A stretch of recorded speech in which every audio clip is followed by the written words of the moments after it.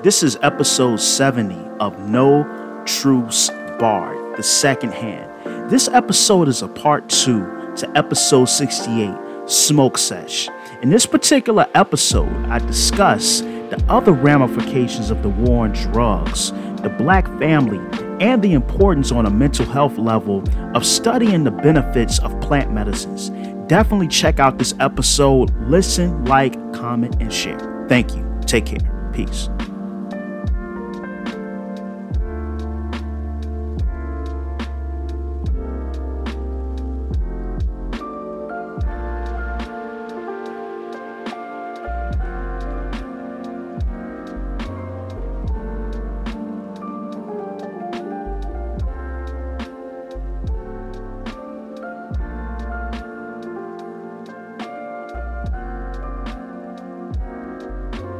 Welcome back to a brand new episode of No Truths Barred, the best up-and-coming podcast on the internet, and I'm your host, Hoikuweku Timmons. And if you've missed any of the previous 69 episodes, those episodes are available on SoundCloud, Spotify, YouTube, and Google Podcasts. And I want to apologize for last week because there were some issues involving the video quality and the sound quality as it relates to episode 69. So that particular episode is available, but you can only get that episode on Spotify, SoundCloud, and Google Podcasts because the video was just not up to my standards as far as quality goes. So that's why I decided not to put the video up for episode 69. But anyway, episode 69 was a really great episode. It was related to the golden era. And I was talking about specific years in hip hop as far as like 1988 goes versus 1998. I also got into the discussion about there being a GOAT. I made my predictions, or GOAT, is an acronym for greatest of all time when it comes to hip hop. I also made my prediction for the Locks versus Dipset battle. So if you get a chance, go back and check out episode 69. I might try to put the audio up on YouTube, but at this moment, it's available there. So if you're looking around like, hey, where's episode 69? That's where it is. Also, I love to take the beginning of each episode to thank everybody who has provided any sort of support, who's clicked a like button, who's made a comment, who's shared some of my content with any of their friends or family. I deeply appreciate it. The No Truths Barred platform is a really small platform, and I work really hard to grow it and to make it one of the best podcasts out there. And so No Truths Barred, it provides a way to disseminate information. I try to have like really astute people on, and I have some really dope guests coming up in the fall as well. So make sure you stay tuned. And once again, thank you guys for all of the support. Thank you for people that have listened. Thank you to all of the guests. I want to thank everybody who's ever been on my platform. I thank you for coming on. I thank you for taking time out of your schedule to come and have discourse with me, regardless of what the topic was. So definitely thank you guys for that. Now, I want to jump into this particular episode. Sorry, I need to get a little water. But I want to jump into this particular episode. This is episode 70, the second hand. I was going to call it Secondhand Smoke because this episode is actually a follow-up to episode 68, which was the Smoke Sesh. Now, what I did in episode 68 was that I wanted to take a historical look at cannabis usage. I also wanted to take a historical look at the usage of other forms of plant medicine or psychedelics in history. So what I want to put out there, the caveat, is that I did not do that episode to encourage people to use cannabis. I did not do that episode to encourage people to try psychedelics. I am not a physician or a doctor. I cannot really guide you on that particular thing as what you may need to take. But what I do want to encourage is for you to have an open mind. What I would like to encourage, and what I hope I encourage with episode 68, is that you went and you did your own research and you didn't just accept the propaganda that was spewed to you via people like Nancy Reagan and others who had a vested interest in demonizing these substances in juxtaposition with alcohol and tobacco. And that was the whole impetus for episode 68 with the smoke sesh. And as I thought about it, and as I was actually recording episode 68, there were like a few things that I omitted that I really felt I needed to touch on. There were a few things that I omitted that were definitely relevant to the conversation as far as cannabis use, as far as other plant medicines as well, that I didn't really have the time to go into. So I want to kind of quickly do the secondhand episode of Secondhand Smoke, but we're just going to call it the secondhand. I want to do this episode to kind of go into a little bit more of some of the more nefarious impacts of the war on drugs, if you will. And, we have these conversations a lot about mass incarceration. We have these conversations a lot about the Iran-Contra scandal involving Oliver North. So there's been many documentaries that not only look at the war on drugs domestically, but then we have to get into the conversation of the global trade as well. You have to get into the conversation of our occupancy of Afghanistan, and just the lucrative trade in opium poppy. These things have a certain synergy and they're interconnected. And what I always do with each episode, I love a nuanced argument.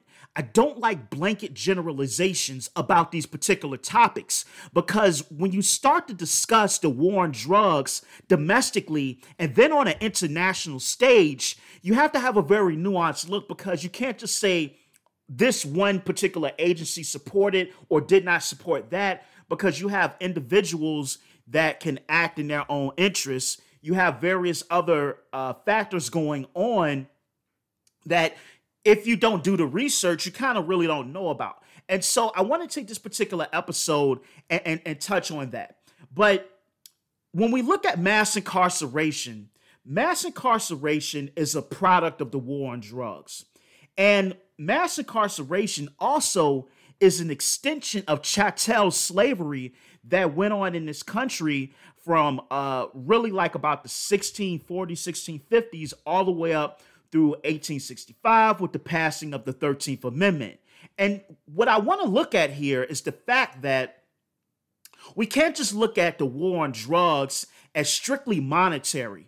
We can't look at the war on drugs as solely being oriented around profit. There is a race issue here. There is a race component. There's a component of xenophobia. There's also a component of the continuation of chattel slavery that was preponderant in this country and really facilitated the conditions that produced the Industrial Revolution. So a lot of people, when they talk about the slave trade in the United States, they don't want to talk about the fact that the wealth that was extrapolated from black labor in this country financed a lot of the things that credited the Industrial Revolution. So you look at someone like James Watt. So whenever you mention James Watt, we always think about the steam engine. That's kind of like the big thing. Like kind of like when you think about World War I, you think about the assassination of Archduke Ferdinand by the Black Hand, and that's kind of that thing. But there's a lot more going on. And so when you think about slavery, you kind of don't see the continuation of it. Or we don't really emphasize the continuation of slavery. And the war on drugs is definitely something that evolved out of that sort of turpitude that we had in this particular country. And what I want to say is that the wealth from slavery, and even if you look at the Caribbean, you look at the islands in the Caribbean, you look at things like rum, white gold, which is sugar. Virginia had brown gold because, before Virginia started to really kind of become that engine for tobacco, it was Barbados. So a lot of those farmers actually came and settled in the Carolinas. But Virginia produced a lot of wealth for Europe via brown gold, tobacco. All of these items were directly connected to the preponderance and the growth of cities like London, Amsterdam. If you look at Wall Street, how it started, a lot of those firms got their fucking Pardon me, I'm getting I'm getting passionate. But a lot of those firms actually got their start financing slave ships and insuring plantations and slave owners. So we cannot act like the wealth of this country and a lot of Western countries is diametrically opposed to the slave trade. So let's think about the peculiar institution. I know many of us have heard that term, the peculiar institution. So you have to look at Senator John C. Calhoun, who came up with that particular term. The peculiar institution is the modus operandi for aggrandizing wealth here in North America via plantations in the South. And also you have to look at the fact that northern cities benefited from the wealth that was produced on southern plantations in the southern part of this country. And so sometimes in the media, what we like to do is that we like to kind of glorify the North. And the North was the place to go, the Great Migration. But, that's not necessarily the case, and it's actually true. New Jersey had one of the largest lynching rates in the mid to late 1800s. Just as much as Georgia, more than Virginia. You also have to look at how black people were treated in these northern cities when they went there, when they went to the New Yorks, when they went to the Bostons and the Chicagos and all of these places. They weren't going there and necessarily living it up. They were treated and they were living in abysmal living conditions.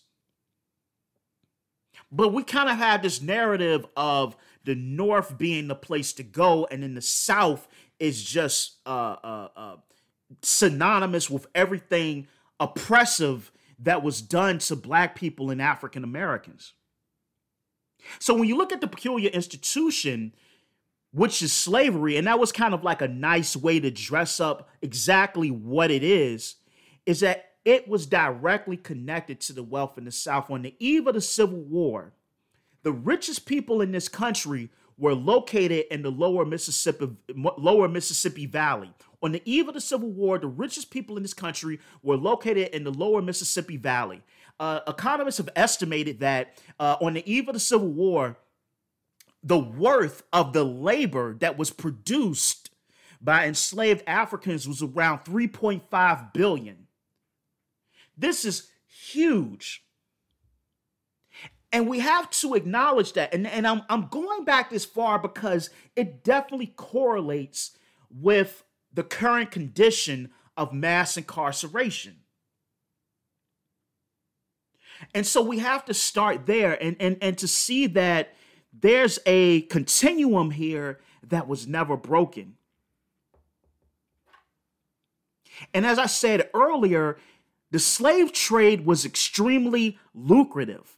So when people try to argue, like, for example, some of these indigenous people, there are, and for those of you that don't know, there happen to be a lot of black people that have come out, and they even have like a plethora of research by certain scholars, certain pseudo scholars, if you will, to try to argue the fact that black people in the United States are not actually African, and black people in the United States are indigenous, and we come from these various indigenous tribes, which isn't true, because there were many tribes like, here in Virginia, parts of the South, in the Midwest, that went to great lengths to define themselves as being different from black people. But that's a different topic in itself.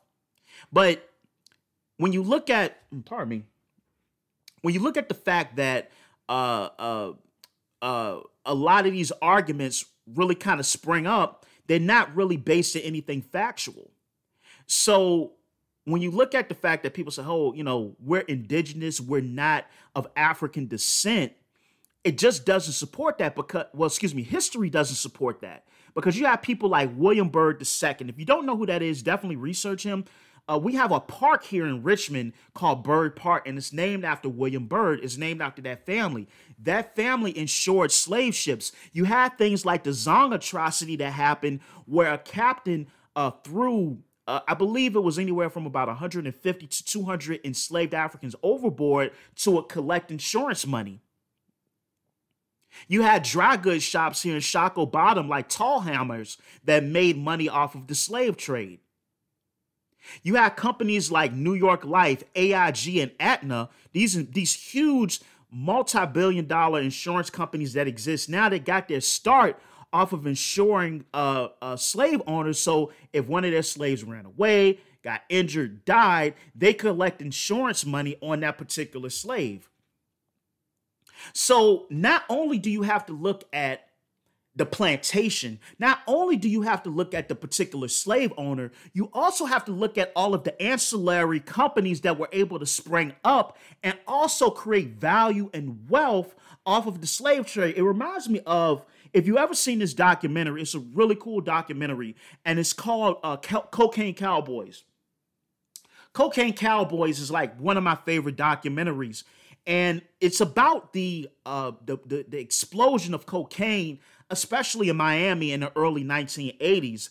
And one of the things they point out, and I find it akin to the slave trade, and you can actually go to Africa as well, because when you start to see different European groups that got permission from African kingdoms because they had to negotiate those slave ports with these various kingdoms around these different parts of the Windward Coast, or if you're talking about the Gold Coast, or if you're talking about around the Senegambia, and they couldn't just take those spots because there were times where those different slave castles were taken for ransom by these African kingdoms, and they had to, these European powers or groups had to acquiesce to these different kingdoms. But that's a different story. But I love Cocaine Cowboys because one of the things they pointed out in that film is that when cocaine became preponderant in Miami, what you started to see was an upsurge in banks. So a lot of banks began to form in Miami because of the drug trade. A lot of people, Rolex, luxury car dealerships, all of these kind of ancillary entities begin to spring up to siphon from and develop a parasitic relationship with the drug trade.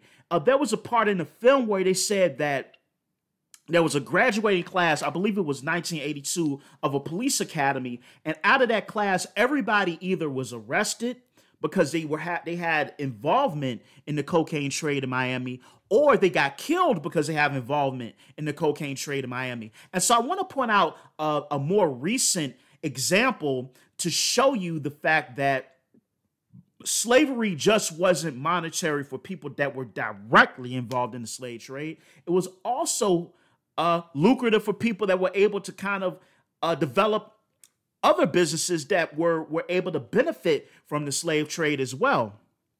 And so we have to look at it from that way. And I'm doing all of this to make a point, is that chattel slavery not only produced wealth for those directly involved, but for those that could, if you make manacles, or if you design ships, or if you insure ships, if you insure plantations, if you work along or nearby plantations, or for example here in Richmond or Virginia rather, you had enslaved people that were able to hire out their labor. The owner of that particular individual will take a piece.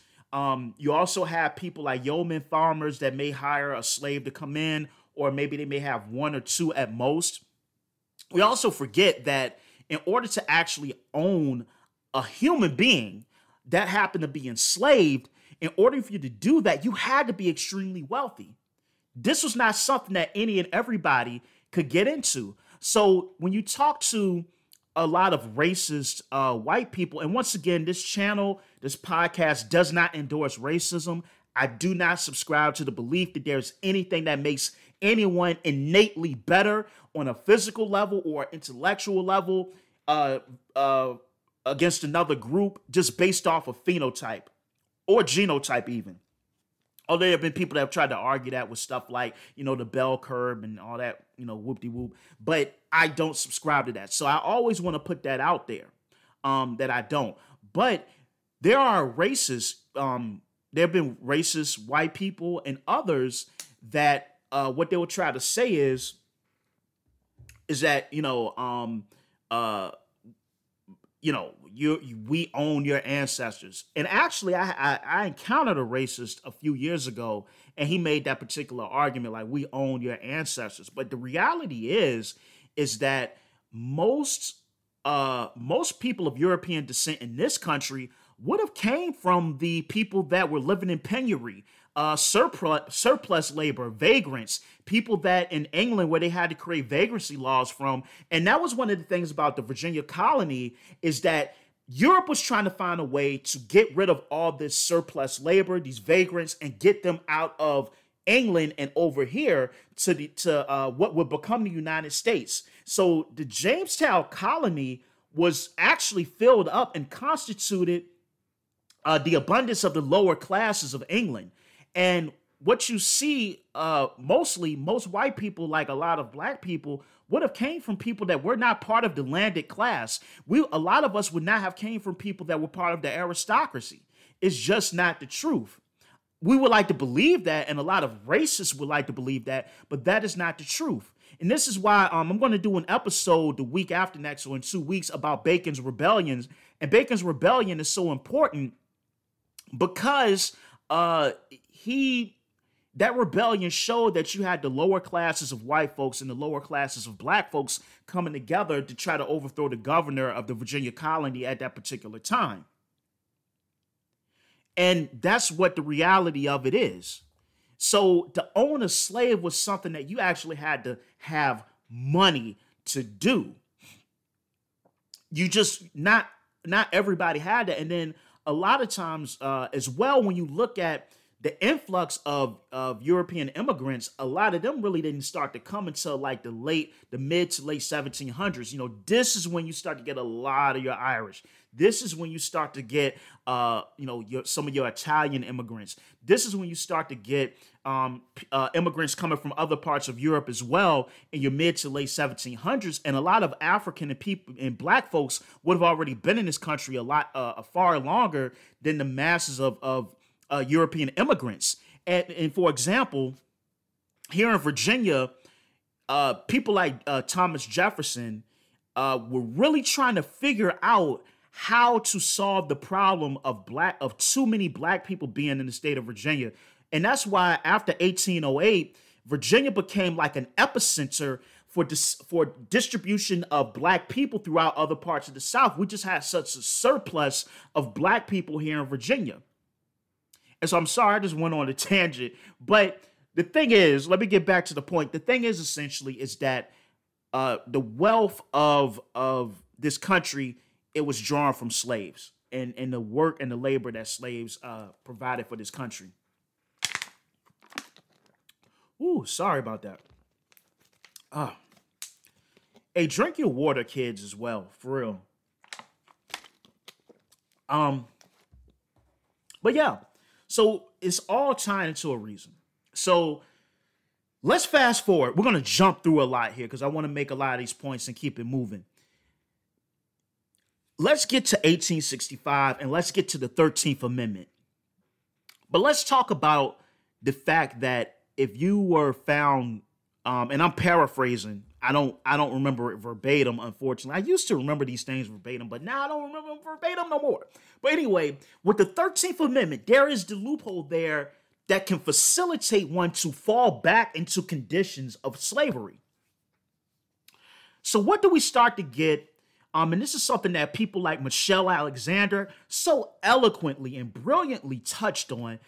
People like Claude Anderson, Dr. Claude Anderson, Dr. Michelle Alexander, they touched on a lot about these labor camps that started to form after the Emancipation Proclamation, after the Freedmen's Bureau were dispersed, because they had certain obligations that they were supposed to do for enslaved Africans or newly freed Africans.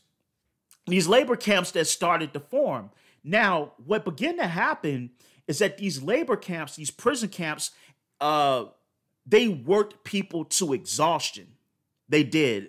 And another documentary I would like to recommend, a heavy scholar, a profound brother, a brilliant mind by the name of Dr. Sean Utsi. He's a professor at VCU. If you get a chance, please check out some of his work. check out his documentary. He actually has 2 documentaries as well, but there's one documentary that he did.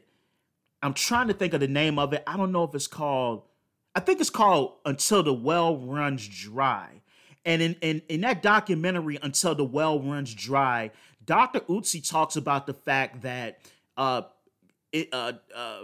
bodies of enslaved people, the dead bodies, were actually used by VCU medical students. And that's just like one small piece of that documentary, but check that out. But I pointed out for a reason. On these labor camps, and we also have to recognize this before I go forward. When you look at enslaved Black people in this country, it wasn't just the labor. But like I said, there were ancillary things. And there were dark medical experiments performed on Black people. There's a term called iatrophobia. It's IAOTROPHOBIA. And what it is, it's a fear of doctors. It's a irrational fear. But when you look at the fear that many of us have about going to the doctor, it can actually be justified almost. I know many people have heard this, but there was a gentleman by the name of J. Marion Sims. He's considered the father of modern gynecology. And what he would do is that he took enslaved African women and he would experiment on them. A lot of these women would die. A lot of these women became sterile. A lot of these women caught severe infections because of his crude methods that he's actually lauded for now as being the father of modern gynecology. So that's just one instance. You have people like Louis Agassiz, who was a professor at Harvard, who came down and performed experiments on African people, looked at African bodies against the will of many of these African people, amongst other experiments, and actually justified scientific racism. You know, you go to some of these Ivy League schools that were around in the 1700s and the 1800s, they had pseudosciences like phrenology, studying the morphology of the skulls of African people to find scientific ways to ossify the racism and a natural, scientifically valid way to justify the inhumane treatment of Black people and the fact that we were subhuman. So these were things that went on an ancillary level that were directly drawn from the slave trade. And I want to mention that because also on these labor camps, when someone would die, their bodies could get donated to universities to be practiced upon. You have people that went missing and ended up in these labor camps.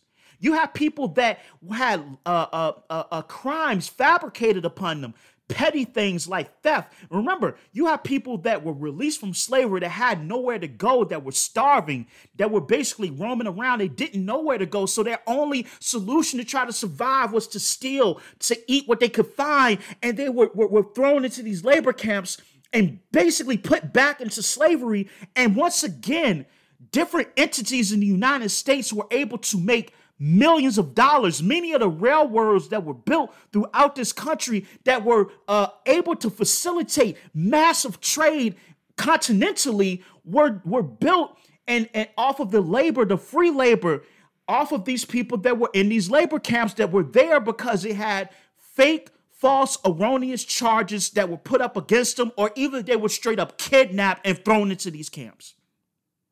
And we have to remember that there's a continuum here. I'm doing this. I'm going this long-winded way because I'm making a point. There's a continuum here, right? Ooh, I need some more water. All right. Ugh. Pardon me. So, we have that happen. All right. Now, a recap. What did we cover? Or what did I cover? What did we cover, right? We talked about slavery. We talked about surplus capital. We talked about the fact that a lot of insurance companies got their start from insuring plantations and slaveholders and whatnot. So we spoke about that. We spoke about the 13th Amendment. We spoke about labor camps, okay? Follow me. So we're going somewhere here. There's a trajectory that I'm trying to take you guys on. So the enmity between the United States and black people never really evaporated. And one other point I want to make, one quick point I want to make, very quick point, and I want to get on track here because call me Tangent Timmons. That's going to be my new name now. I love to go on tangents. But one thing I want to point out is prior, not even prior to, but this was always a position held by Abraham Lincoln. Many times as black people, we want to revere Abraham Lincoln. I don't think we do that no more. And I don't think this country does it no more. I think we have a lot of information where we have a realistic view of Abraham Lincoln and that he was a politician acting in his times. He mentioned that if he could preserve the Union and not free black people, he would do it. But also what Lincoln said is that he didn't believe that black people and white people could actually coexist in this society. And one of the things he actually suggested and thought about was pushing black people, once the Civil War was over, is actually pushing black people out to Haiti. That was one of the things that Abraham Lincoln actually tossed out there. So this guy was really not involved, really not worried about the edification of black people after slavery. And slavery was actually a shot at the South's economy. That's really what it was about. It was taking out the South's economy because unlike the North was a lot more industrialized because when you had the Civil War, whereas the North, the Union Army has several armories, the Southern Army really only had Tredegar Iron Works. So if you took that out, you really hurt the South, really. So there wasn't an emphasis on industrialization in the South because the South made so much money off of slavery. And the North did too. And I don't want to let them out of the framework here. But I just want to mention that to you guys really quick. But jumping ahead again, there was never an end of the enmity between what became the United States and black people in this country. It never was. So there never really was an end here. It truly wasn't. And we have to look at it. We have to look at it from that perspective, So you never had that enmity in between the United States and Black America. So to jump forward, we get into mass incarceration. So I want to point out a guy by the name of Terrell Don Hudo. He's important because he was one of the founders of the Corrections Corporation of America. Now, why is that important? One of the founders of the Corrections Corporation of America, one of the things that he did is that he actually ran a prison camp, which essentially was the same as plantation conditions. It was called the Ramsey Prison Farm, and it was located, I think, in Southeast Texas. Had hundreds of inmates there. People died from exhaustion. They were worked to death. They were living in subhuman conditions in this sort of prison camp. And so one of the founders of Corrections Corporation of America was directly involved essentially in slavery. So you're seeing the continuity here. We're going from the domestic slave trade, we're going to the labor camps, and then we're getting here into mass incarceration. Now, the reason why this is the part 2 to Smoke Sesh is because the war on drugs was a direct engine to fuel mass incarceration. The war on drugs was a direct engine to exacerbate the conditions which essentially mirror slavery. It never ended. It never stopped. Do you realize that these privately owned prisons, they have contracts with the states that they're in? And a lot of these contracts, I think 65% of privately owned prisons, they have a contract which stipulates they have to be at least 80% populated, because if they're not, then the state has to pay for the beds that are left vacant in the privately owned prisons. So then if that's the case, you have to have laws that are going to facilitate incarceration, because the state, via the taxpayer, does not want to have to pay this privately owned prison for vacant beds. So tell me, where's the ending of slavery here? Tell me where does it end? Okay, yeah, you don't have issues like Solomon up north, or you don't have issues like what went down with Henry Box Brown or the Dred Scott case. I get all of that, right? We don't have we don't have slave patrols anymore. Technically, we don't have slave patrols. I understand all of that. But in its very essence, in the fact that a human being can be used as capital, their labor, their intellectual labor can be used as capital for these corporations or early insurance companies or early corporations that made money off of the railroads. When did it end? It didn't. It's still here. We're still suffering from it. It's still happening right now. It's still here. So if a state knows, and they have privately owned prisons in that particular state, and a state knows that if this particular prison does not have an occupancy of this level, then we have to foot the bill for the vacant beds. You don't think that there's some sort of relationship here between these prisons and the politicians that's mutually beneficial and both sides are making money? It is. Listen, this is no secret here. Like I said, you can read The New Jim Crow by Michelle Alexander. You can look at the zero tolerance policy, which also facilitated incarceration around school zones, that also facilitated incarceration rates amongst young black people. A black person is 3.8 more times likely to be arrested for a petty marijuana offense than a non-black person. This is just the truth. This is just law. Facts, excuse me. So why would that even be? Why would it be that if you have a black person and a non-black person, and let's say both of them have 2.8 grams of marijuana, why is it the black person is 3.8 times more likely to get arrested? It's because the tyranny of racism never ended. The lucrative nature of slavery never ended. And the very crux of our wealth still depends very much on involuntary human labor and involuntary human capital. And if we're really as progressive a society that we say we are, we're going to find a way to get rid of this sort of system. Pardon me, I'm preaching in here tonight, man. So I wanted to speak on a few different laws. Now, I had to take a note for this. I normally don't do these. I like to come off the head, but just so that I'm accurate, I want to talk about a few different laws that exacerbated mass incarceration, especially amongst black people in this country. So we have 1984. We have the Comprehensive Crime Control and Safe Streets Act, which eliminated parole in federal prisons. We have the 1986 Anti-Drug Abuse Act, which established mandatory minimum sentences. These two laws, what they did is that they flooded the prison system with people, specifically black people.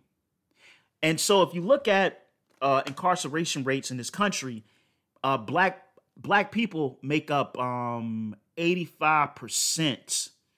Black people make up 85% of the prison population in the United States. These are just two laws.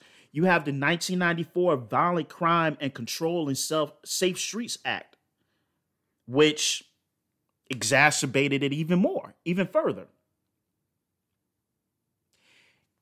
The war on drugs, you have to really look at. So you do have several people to look at. You have like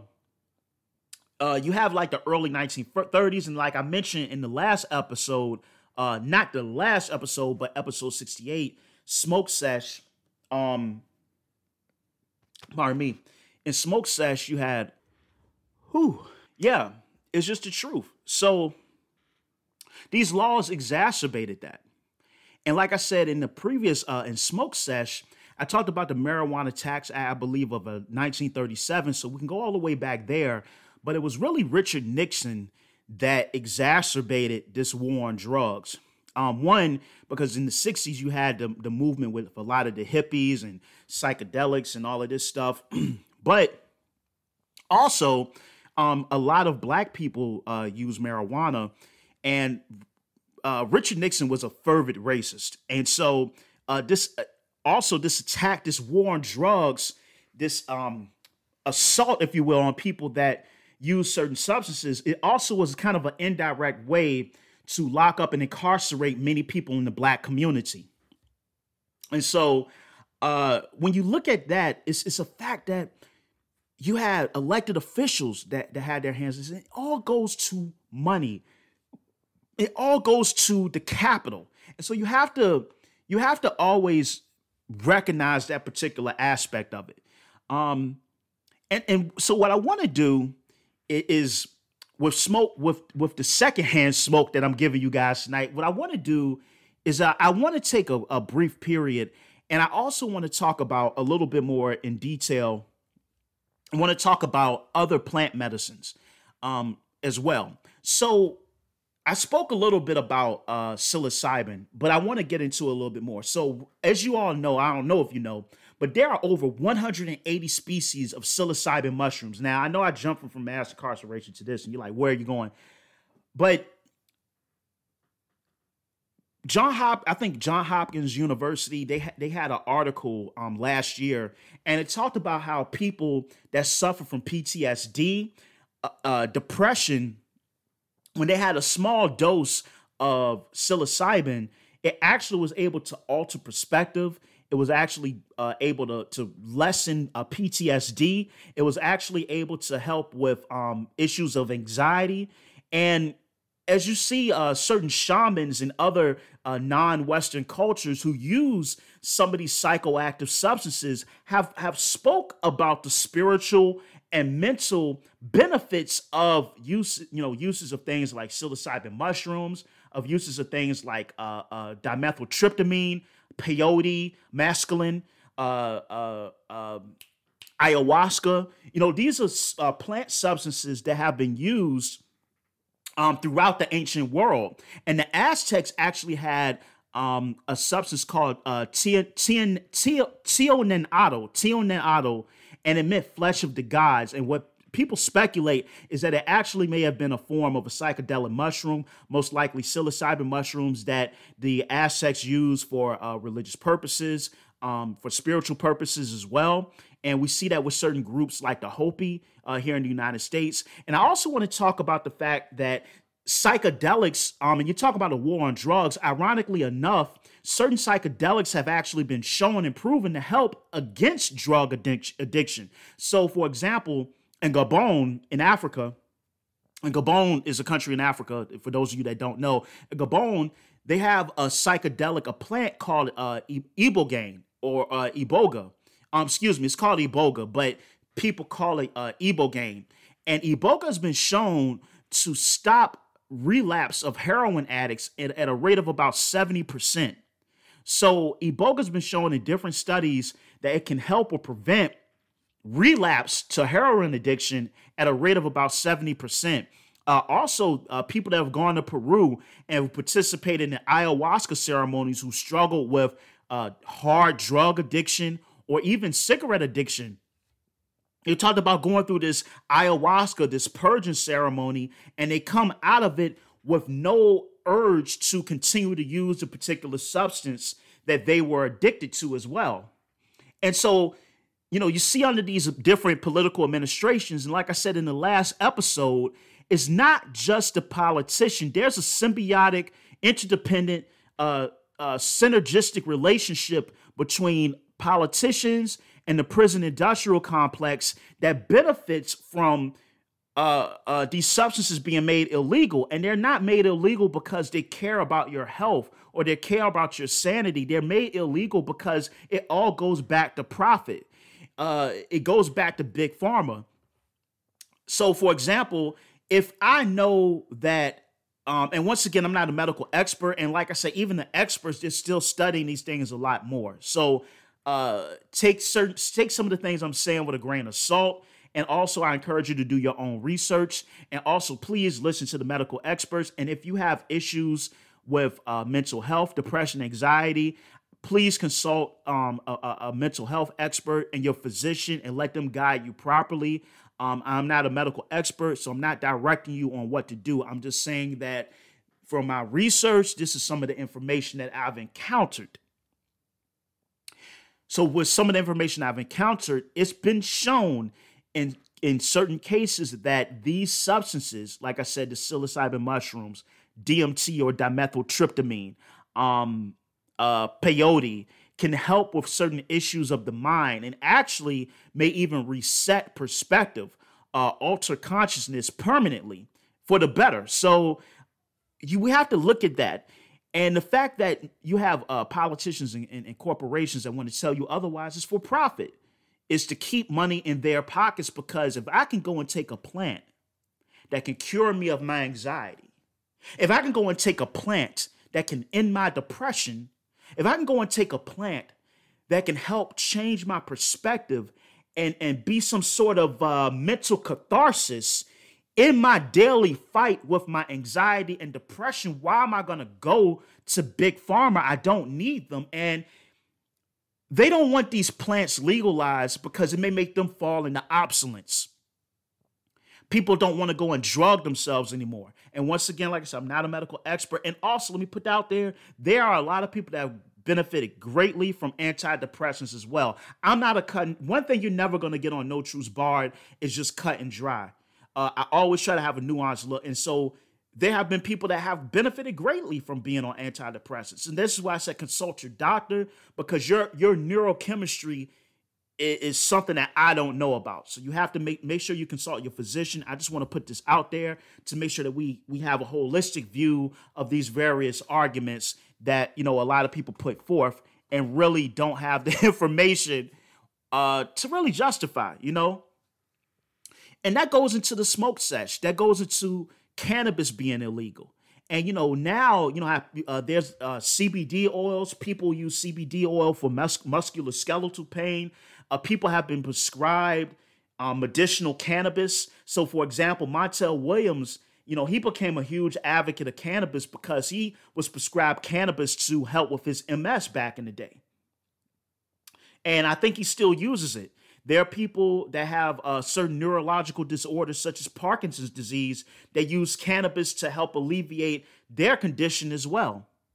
You have people that suffer from epilepsy that use CBD oil. And so, unlike alcohol and unlike tobacco, and it's funny enough, the Virginia colony was like a huge engine for tobacco going into Europe. And actually, King James II actually was he was anti-tobacco. I think he actually put out like a little pamphlet or a book actually speaking out about the dangers of tobacco. But, unlike tobacco and alcohol, these plants, they don't just have recreational purposes. They have purposes that relate to medicine. They have purposes that relate to mental health. And those who seek to monopolize the mental health field or the medicine field is kind of antagonistic to their profit. And so the negative propaganda has to be spewed at you. The negative propaganda has to be perpetuated because they fear their pockets getting hurt, not your well-being. That's what they fear. They fear your pockets getting hurt, not necessarily your well-being. And so to tie into the war on drugs, when we look at the fact that the cannabis industry has become a multi-billion-dollar industry, and you have places like Colorado, I think Colorado was the first state, or excuse me, I think it was Washington State that was the first state to legalize it. Washington State and Colorado was the first two states to legalize it recreationally. I think it was Proposition, and look, I can't remember the Proposition number, but California had the medical marijuana back in 96. I think they went ahead and passed, but they didn't legalize it recreationally until later on after Colorado and Washington State. But when you look at the cannabis industry, this is a multi-billion-dollar industry. But ironically enough, there is little to no representation of Black people in this industry. Now, why is that important? The war on drugs not only allowed for countless Black and brown people to be incarcerated at alarming rates, but what it also did, it hurt a lot of those communities. Studies have been shown that children are far more likely to be successful if they're coming from two-parent households, if they have that stability, that financial stability there. And what the war on drugs did is that it not only incarcerated people, it hurt black families. It hurt people that came out of prison, people that were locked up for years on petty marijuana charges that came out of prison, and they have the stigma of being a convict. They have the stigma of going to jail, of being a drug addict, a drug user, and they couldn't get jobs. Therefore, that set a lot of people behind. And what it also abetted in was huge spikes in recidivism, where people would leave jail but come back because there are no options there. This war on drugs crippled an entire generation of people. So now that we see that cannabis is legalized, how does restitution begin to happen? How do we as a country are okay with so many people coming into the cannabis industry, and not only coming into the cannabis industry, but making millions of dollars when that very same plant that was stigmatized and demonized for decades was the source of incarceration and wealth depletion for entire black and brown communities for decades? There has to be some restitution within the cannabis industry. There has to be a way to facilitate people that were adversely affected by cannabis laws being able to get into those particular industries, and not only just get in there, but have a way to make money from it. Because it's truly not fair as a country if we're going to promote cannabis use and it's cool now and it's chic and you can have cannabis cafes, you can have cannabis this, cannabis that, when so many people were arrested for it. So, we have to have those conversations, and there are like a lot of great grassroots organizations in various cities that are talking about restitution and not only equality, but equity when it comes to black people getting into the cannabis industry, since we've been so adversely affected by it. And so I want to end this podcast really quick on a note, speaking about the cannabis industry and black people being affected. I kind of want to talk about, and I'm kind of going off topic, but it is still somewhat relevant. I want to talk about the enmity between black men and black women really quick. So I want to talk about the enmity between black men and black women. Every time I'm on social media, and this really bothers me, every time I'm on social media, I always see a post with a black woman talking about how black men are sexist, how black men are misogynistic.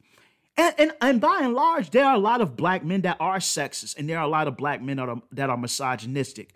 I hear that I've seen posts from black women where they talk about, getting a white man or a non-black man as a step up. It's better. And I do not like that, because I feel that sort of perspective is immature and short-sighted. But black men, let me get on you too. I see posts with black men where they say black women have too much attitude. Black women don't know how to be submissive. A white woman or any woman that's non-black is preferable to a black woman. And I'm not a fan of that, because that's idiotic, it's asinine, and you're spewing generalizations. My problem with this is that, once again, I don't promote any sort of race superiority. That's not what I do here. But what I do want to point out are problems. And this is a huge problem. If you're talking about a black family unit that's predicated on a nuclear family, if you're talking about a black family unit, and the fact that really a family really is how you amass wealth, you're more likely to amass wealth if you have a wife and children. You have a whole unit versus somebody that's just by themselves. So if we know that our relationships, our families are already in a fragmented state, it would behoove us to not perpetuate these caustic views of one another. And do we have problems? Damn it, yes, we do. Are there issues with black men? Damn it, yes. Are there issues with black women? Damn it, yes. But there is a problem there, though. There's a problem of possibly the way that we were reared. the misinformation and the miseducation that our parents received was passed on to us, and their parents received was passed on to them. And so anytime I see a post on Instagram or Twitter where it's a black man tearing down black women or it's a black woman tearing down black men, I cannot support it under any circumstances. Because these things are coming from places that is built upon rhetoric that we were taught to think about one another. We were taught to dislike each other. And many other groups of people, they seem to not have this enmity between each other. Now, I'm not saying that we should not have discussions about our issues, but what we should not do is become racist against each other, because when I hear that, that's what it sounds like. It sounds like black people who are racist against other black people. We can critique, we can even castigate, we can bring up the inequities, we can bring up the shortcomings, but we do not have to do that while perpetuating just hatred amongst each other. That's the best way I can put it.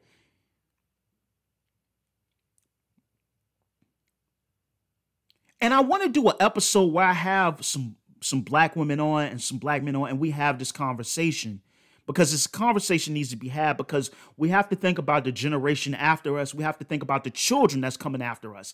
What type of conditions will they be able to live in? What type of wealth are we leaving behind for them? What type of healthy knowledge and love and family are we going to have for them? And as it looks right now, it's not a whole lot. We have slavery. We had Jim Crow, the new Jim Crow, mass incarceration, the hunting down, the lynching of black men and women. Since 1982, the incarceration rate of black women has gone up by 700%. It's a little bit higher for black men.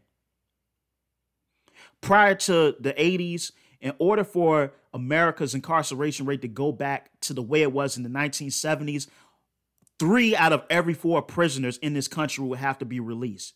The incarceration rate in this country is insane. And the byproduct of that is a fragmented black family structure that's hanging on by a thread. And us knowing and seeing this, we still want to perpetuate this hatred and dislike amongst each other, and it has to stop. So look, this has been episode 70. This has been the secondhand smoke. I want to thank you guys for tuning in. And make sure you follow me on Instagram at Hoyt, HOYT_Kwaku, KWAKU_Timmons, that's TIMMONS. Also, make sure you follow my other page, which is _No Truths Bar Podcast. Subscribe to the YouTube channel. And once again, thank you for the support. Thank you for tuning in, and I'll catch you guys next time. Peace.